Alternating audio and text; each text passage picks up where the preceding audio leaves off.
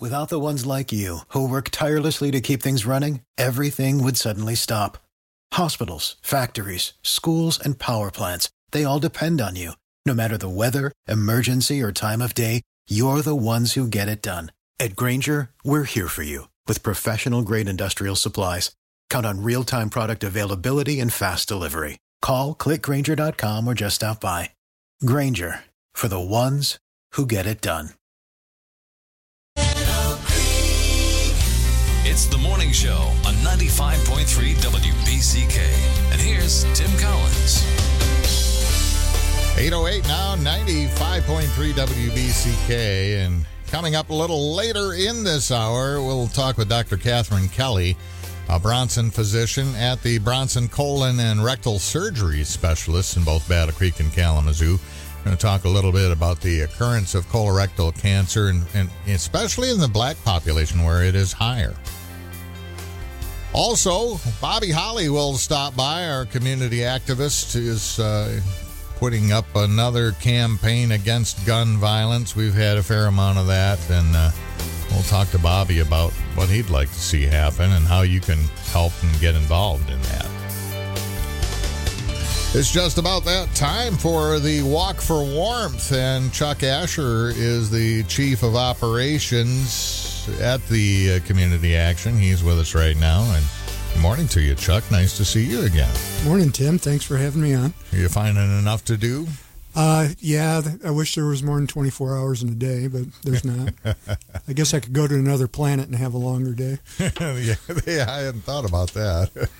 The Community Action helps people in so many different ways, and one way that it has been around for, maybe not quite as long as Head Start, but in these parts quite a long time, is Walk for Warmth, that annual event to help people with heating assistance. That's right.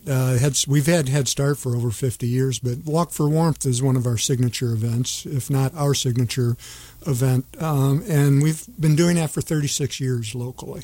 Yeah, I remember it started over in Albion, I think, kind of a small little low-key thing, but it just kept building, and it's been around ever since. Sure. Now we have 6 locations in our 5 counties that we serve. We're still in Albion. Albion's one of our best events. In fact, this year we'll be at Albion on Thursday at 5 p.m. It's at the White House Nature Center at Albion College. Excellent. In fact, a little bit of a change this year. Going to have more events scattered out, and not just on a Saturday, and a chance to be outdoors and enjoy it. Correct. We decided to change it up this year, and frankly, it's due to the pandemic. Last year we were virtual. This year we've decided to be outside. Well, typically we do this the second Saturday in February, and it's not a lot of fun. We always walk outside, but it's not a lot of fun to turn in pledge sheets and do all those other activities. We have community speakers at all of our events. It's difficult to do that stuff outside. So in order to social distance and be in a more healthy environment, we decided to go outside. We haven't made a decision on whether this is going to be permanent or not. Maybe people will love this. I know September at Riverside Park is probably nicer than February at Riverside Park for an outdoor event. Right, yeah. Be nice to not see your breath out there. Yeah. And I get the part of it, to do it in February when people are really suffering the most in the cold, and also getting really behind the 8 ball for, paying their heating bills. But because of this pandemic, a lot of people behind the 8 ball before they even get started on the winter season. That's true. There's a lot of leftover need from last year. Going virtual last year, we weren't able to raise as much money. We have a lower goal this year. We're trying to be realistic about it.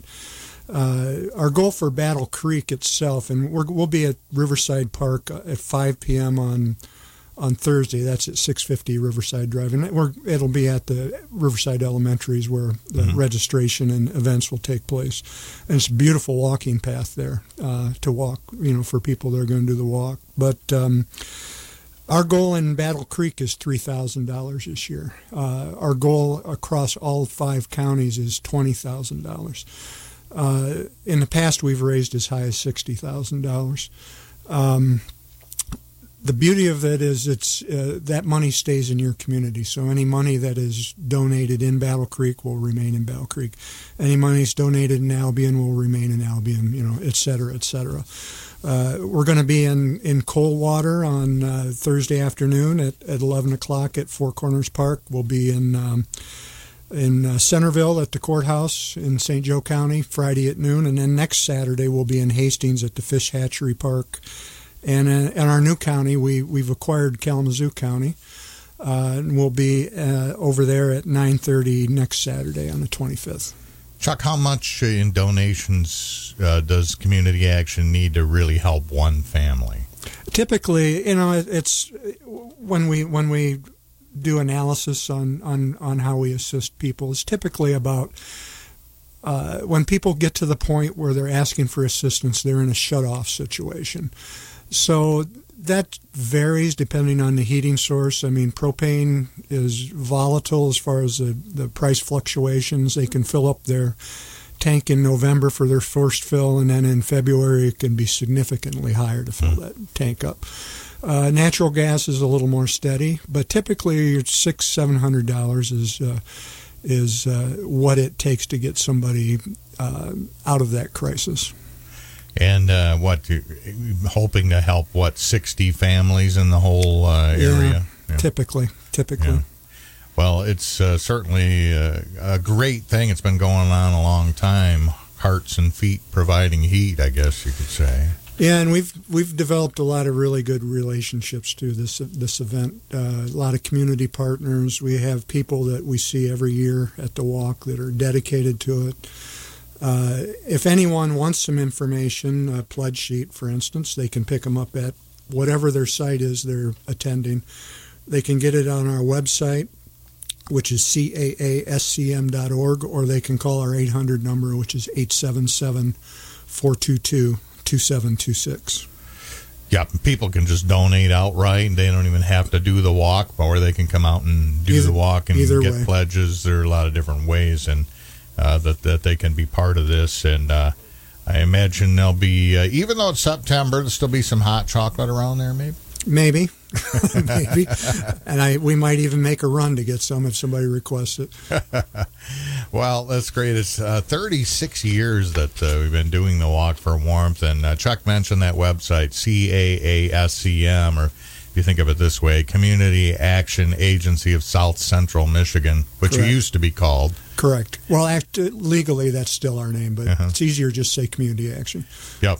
Community Action Agency, South Central Michigan, CAASCM. Maybe we'll get a link up there on our website so that people can just go to our website and get to yours and get that pledge sheet or call or whatever they need to do to be part of the Walk for Warmth. That'd be great. And also, if someone chooses to go to the website and donate that way, it's not restricted to the event day. You can do it as from the comfort of your home when you're ready to do it. Excellent. Well, thanks again to Community Action, Chuck, for sponsoring Walk for Warmth again this year, making it happen. And we'll talk to you again real soon. Yep. Thanks for having me on, Tim.